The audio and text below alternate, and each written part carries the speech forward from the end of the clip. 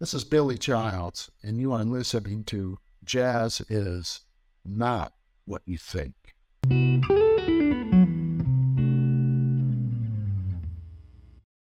Hi, I'm here today with Billy Childs, best known as a great jazz pianist who's played with everyone. I mean, from Freddie Hubbard, J.J. Johnson, Chick, Wynton, Chris Botti, Yo-Yo Ma, Sting. But I believe his uncanny abilities is in being a composer, an arranger, and a conductor that set him apart from everybody else. Welcome, Billy. Hey, it's great to be here. Thanks for having me. It's wonderful to have you here, and I'm going to bring you way back to your early solo career. And okay, I received an advanced cassette. Cassette? What are those? Yeah. Remember those things that they have things that kind of turn around? But okay, and it's from a wonderful lady who I know you know, Anne Robinson. Oh yeah, and she and her husband, who Will Ackerman, owned Windham Hill Records. Right. And she wanted me to hear this pianist that she was so excited that they signed. And I got the album, and I remember it like it was yesterday. The album is called, for those of you who don't have it, you need to listen to this album. Take, for example, this. And keep in mind, it was on Windham Hill, which was really back then, for those of you who know Windham Hill might agree with me, and then those who don't, it was more of a new age label that was sort of the vernacular and the what they called that music back then that was on Windham Hill. So here I'm listening to this jazz pianist that I'm being pitched by the record label owner and the publicist. And I listened to the first track, and if I remember, the first track was a track called Quiet Girl. That's right. And it had arguably a little bit of a softer sound, and you could see where this song could fit on Windham Hill.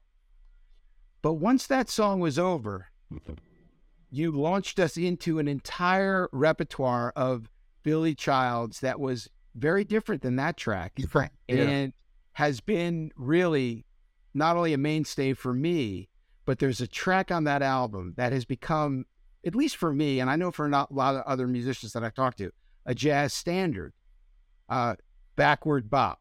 Yeah, right.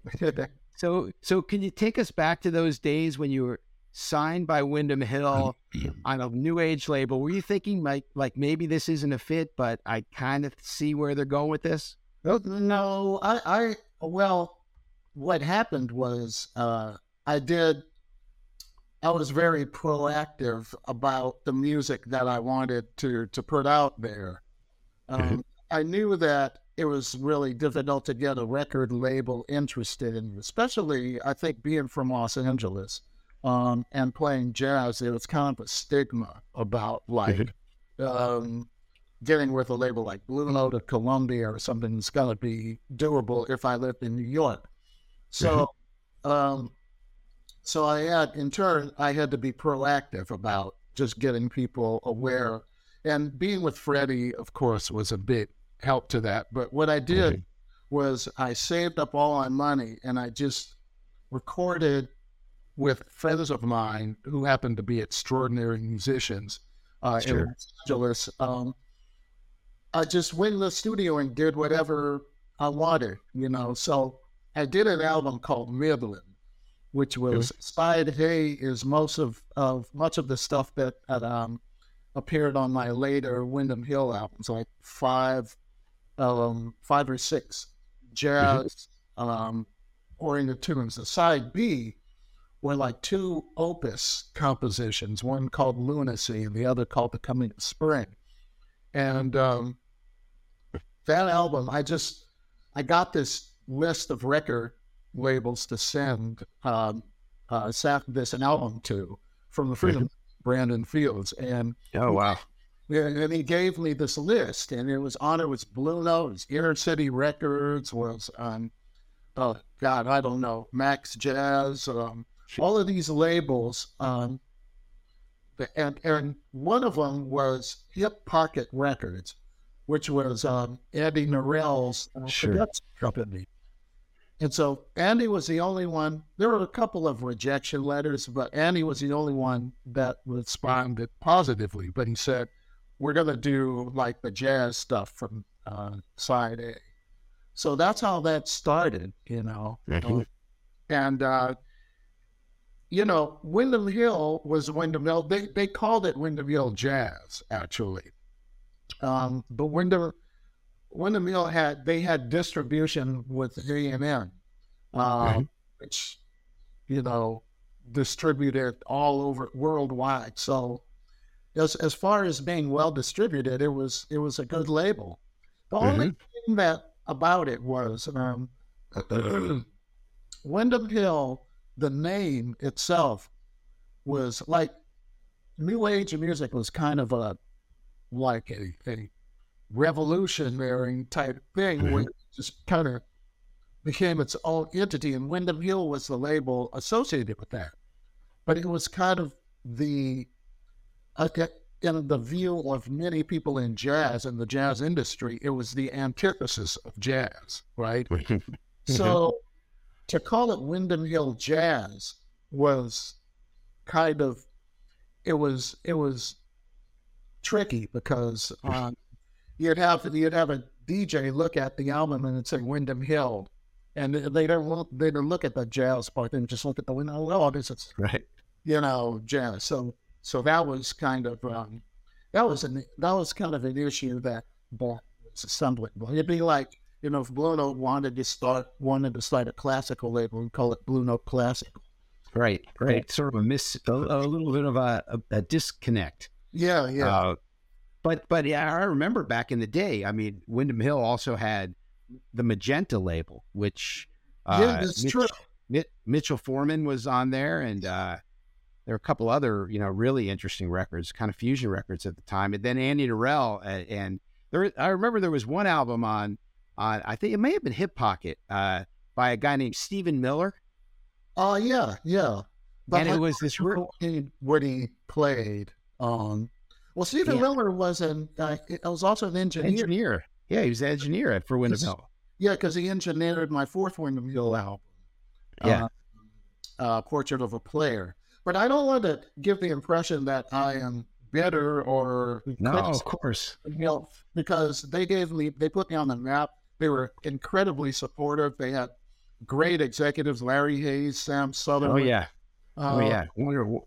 Really, it was a great label. And in fact, the thing that was interesting is that, you know, I got it right away because I happened to talk to the head honcho there. Said, look, we're starting to do some jazz, and I know we're not known for that, but that was my real introduction to you as a solo artist. Yeah, I mean, I knew you playing with Freddie and with JJ, but that was my first Billy Childs record, and it was a wonderful introduction. So I agree. It was, you know, kudos to Windham Hill for being smart enough to sign you. But they also they didn't interfere creatively either, which was really nice. You know, it was great to. It did give me credibility because when people would get past the name of the label, we hear the music, when they say, oh yeah, this is jazz. Well, I mean, it's undeniably jazz. In fact, whenever someone wants, and they ask me, why don't you play me something that it's complex, but it's really swinging and really fun to listen to, Backward Bop. I mean, you put that song on, it's hard not to just smile. And I know you've recorded that a couple times, and I like the different versions of it, but it's just, I mean, like I said, it's a jazz standard. You know, you can't get sick of that tune. Oh, well, I appreciate that. Yeah, I've heard a few people play. There's a pianist in England named Gordon Beck who played, who did a cover of it, and then there was someone else. I can't remember, but it always is flattering to me to have people appreciate, you know, what I put out there. And it's an honor to have anything be called a standard. Oh, well, you deserve it for sure. And the one thing I was going to say is that, you know, I mentioned this in the very beginning, you know, your compositional, your arrangements, you're being a composer and an arranger, a conductor. That's something that I it's a rare quality that you have. And in addition to doing that and some of the really cool theme projects that we should talk about, you seem to be attracted to vocalists. And what I've noticed in your work, and you can correct me if I'm wrong, is you obviously have a really good ear of who are great vocalists who you want to have on your projects. But then I kind of feel like you push them a little bit out of their comfort zone, and the results are wonderful. Well, yeah, I try, I don't consciously set out to push somebody into any direction just for the reason of pushing them. It's usually I have a musical goal in mind, and it may fall out of the box or out of the norm for what a vocalist or, an instrumentalist may be wanting to do. But nevertheless, I try to make it so that we can come close to that vision. So yeah, I've had, I think Dianne Reeves and I have, I think I'll written music that has stretched her a little bit, and that's a really great relationship, because she's such she's obviously the greatest jazz singer of her generation, and greatest living jazz singer, I think, right now, and also, but more than that, she is fearless, and is able to, and welcomes a challenge to make large statements, So yeah, I do love working with vocalists. I think there's a beauty in the combination of words and music. I like how vocalists can tell the story literally, but also be telling it in music language as well.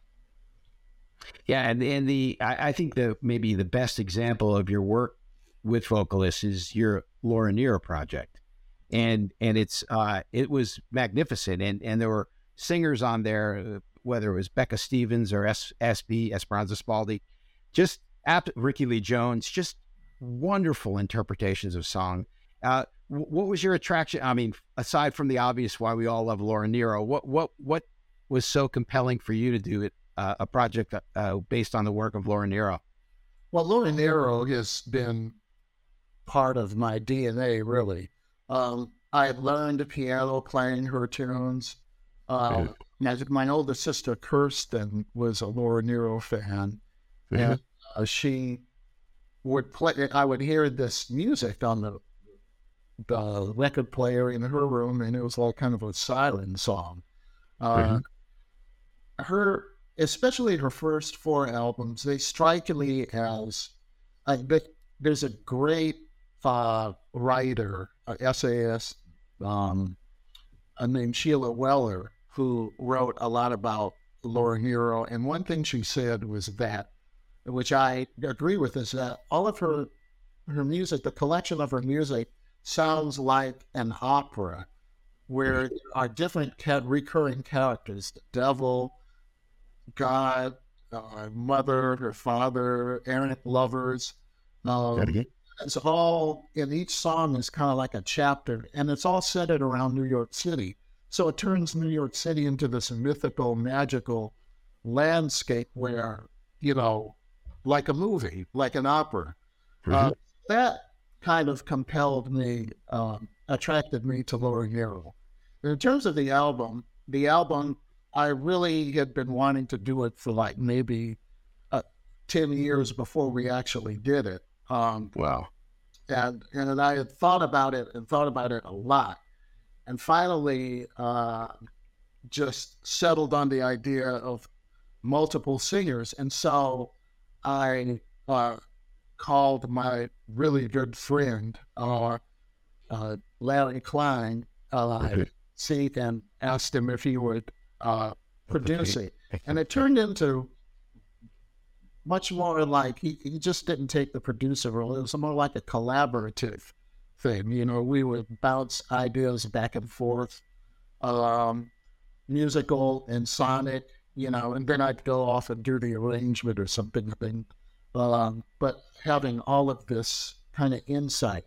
And I know that Larry is really, really adept at working with singers and getting the business offer, but also he has an incredible capacity for sonic like things that can happen. And so it was a really great collaboration, and the album turned out really great. It was absolutely stellar. And you just said something that I now understand the album a little bit more. You talk about the mythical characters, which I, quite frankly, did not get when I listened to Laura Nyro years ago. Mm-hmm. But I did get it when I listened to your project. Really? And that's kind of what I put my finger on now that I couldn't put my finger on before. There was this operatic sort of mythical thing going on with the different vocalists with different stories.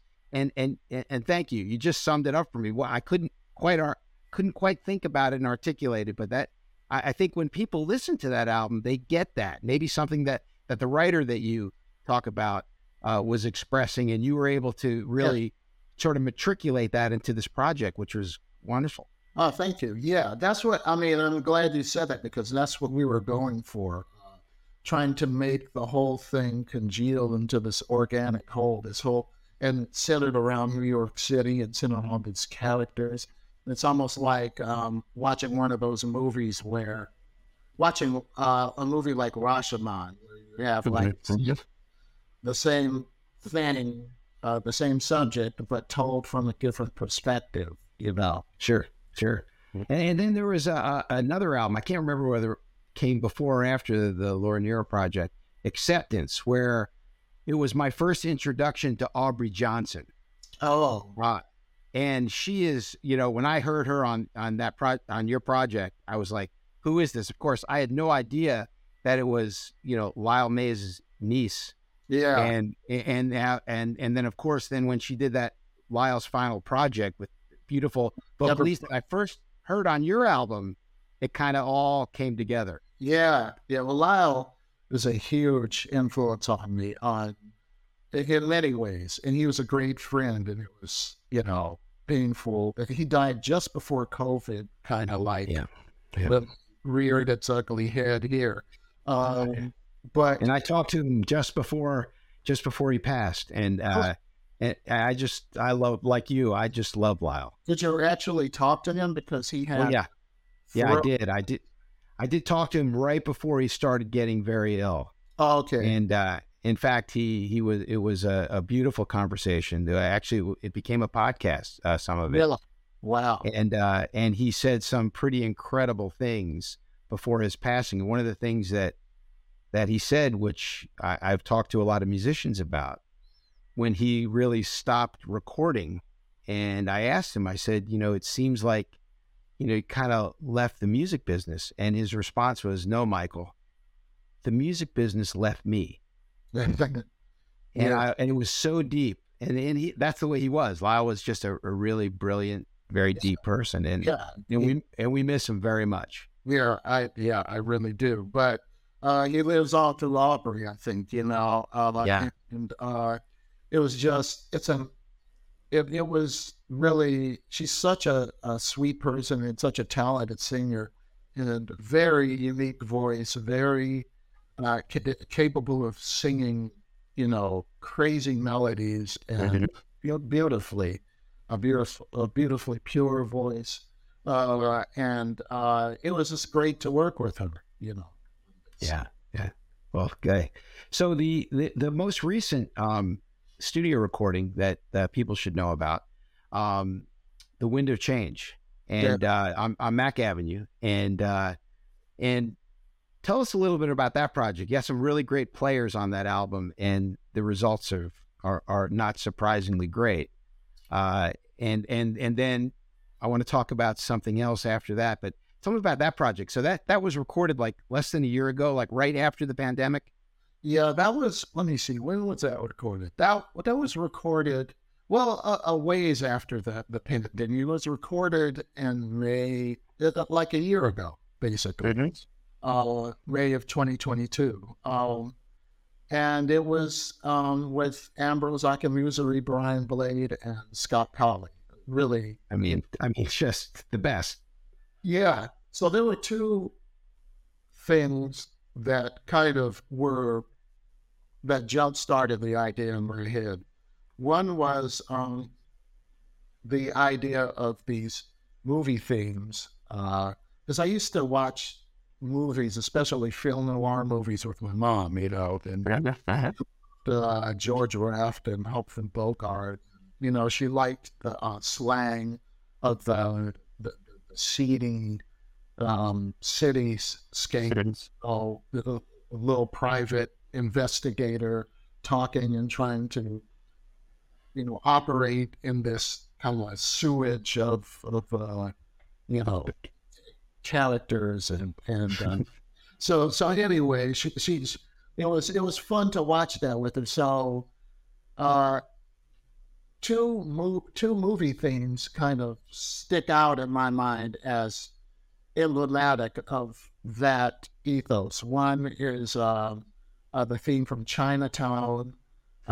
Other is a theme from Taxi Driver, which I think both of those movies came out the same year. 73, if I'm not mistaken. But Taxi Driver was written by the great Bernard Herrmann, and Sure. Chinatown was written by the great Jerry Goldsmith. And they both kind of, like Chinatown, the movie, the music kind of romanticizes the urban part of LA, you know, in LA of that time, you know. And Taxi Driver kind of romanticizes New York, the urban New York of the 70s. You know, we have steam rising out of the manholes, and you have lights flashing through the windows of the cab. So that was one motivation. I wanted to kind of recreate that scenario, especially in the title cut, The Winds Have Changed. But also the other motivation is like the album New High by Kenny Wheeler. Was, you know, the playing, the interaction is so beautiful between King Jarrett, Dave Holland, Kenny Wheeler, and Jack and Jeanette. And I thought that Ambrose, Brian, and Scott would be able to have similar conversations. So I wrote music that was, you know, constructed with some specificity, but I didn't direct anybody to do anything. Well, very guiding statements, but not specific, not exact in things. And so because I wanted everybody to just interpret the music and have the chips fall where they may. Well, it's a wonderful project, and so that's the last thing I've heard from you. But the one thing that I really wanted to talk about today, because it's for people who don't know, it's something that I know you're extremely passionate about, and that's Labyrinth. And this whole piece for big band, rhythm section, orchestra, these big projects, you seem to have an uncanny knack for them. And can you tell us a little bit about the orchestral, the big sound, the things that are quite different than, you know, the quartet and some of the other works you've done? Yeah. Well, actually, I should preface it by saying that part of the reason that I started doing these Mac Avenue albums is because for a number of years, maybe over 10 years, I was doing these huge, lofty projects, you know. The last one being Labyrinth, a piece that I wrote for Temple University with Terrell Stafford and Dick Oates in the front line, and a big band and strings and French horns and stuff like that. They just recorded it, actually. But I mean, in the past couple of years, I wrote a violin concerto for Rachel Barton Pine, the great classical violinist. They're actually going to be performing it this coming summer at the Hollywood Bowl with the LA Phil on July 27th. And then I wrote a saxophone concerto for Stephen Banks, an incredible classical saxophonist. Going to be played at the National Symphony in Detroit, the Symphony in San Diego. It's like 10 different orchestras and string quartets, a piece for trio, piano trio, and string orchestra. A piece for percussion ensemble. It's crazy. I don't know. It started, actually, the first person to ever give me a commission was Steve Houghton, a great drummer and percussion educator. I'm not sure if he's still at Indiana University or if he retired. But he wanted me to write a piece for percussion and orchestra. And then again, he commissioned me to write a piece for percussion and concert band, which got recorded with him playing. And in fact, that's where Backwards Bop actually first came from, was that piece. Wow. So, I got that. And then ever since then, I think I've had, since then is like from 93, I think. He commissioned me in 86 to write the piece for percussion and orchestra. But since 1992 or 93, I started on another commission, and then I haven't stopped. Like every year, it's at least 2 or 3 things. I don't know how I fell into that, but wow. Well, but I haven't heard, because I know you just recorded it, and I'll thankfully get to hear it soon. But I read your description of your latest commission, and I'll read it. A maze-like sense of imbalance through constantly shifting meters. Yeah. Which to me, I have this thing that I always think about: homeostasis. It's balance in the face of change. And it sounds pretty interesting. And can you tell us what you mean by that?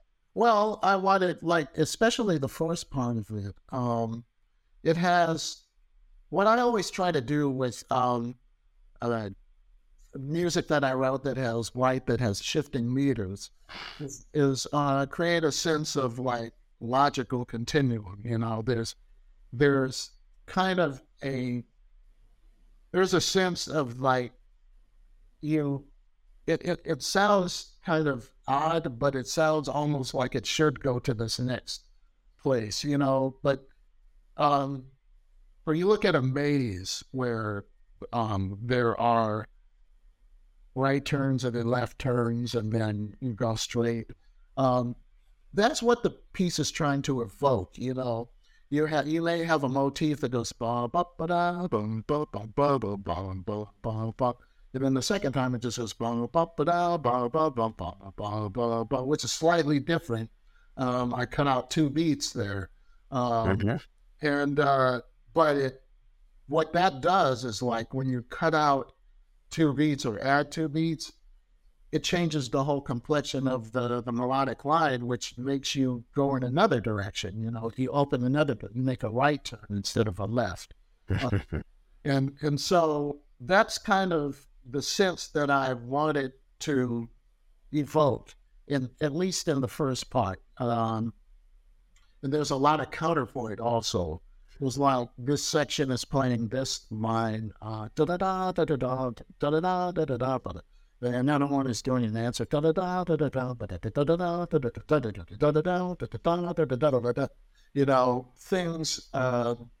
Things are working in counterpoint to each other, like kind of a puzzle where the pieces kind of fit together. So it just brought to my mind something like a labyrinth. Wow. So you seem to love conducting too. It's how much conducting work? Because on a lot of these commission pieces, I'm assuming you're a conductor. No, actually, I'm not. I conducted well in the studio, but in terms of conducting highly complex music, I'm not there yet with my baton technique. You have to have someone.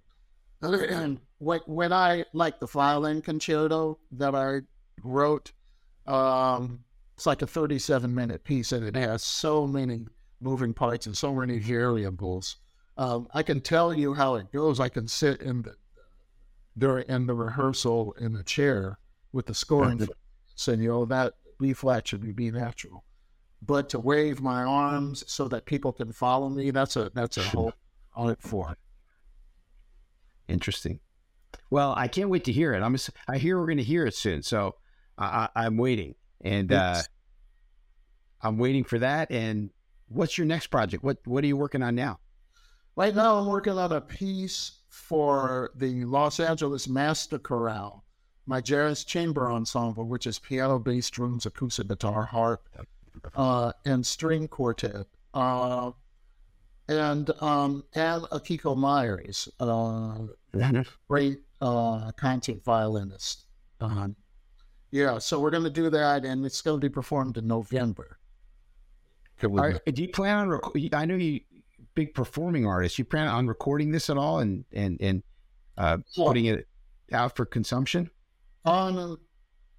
If I can get a really good list of donors, that can help finance it, because something like a big project like that is real expensive to do. Sure.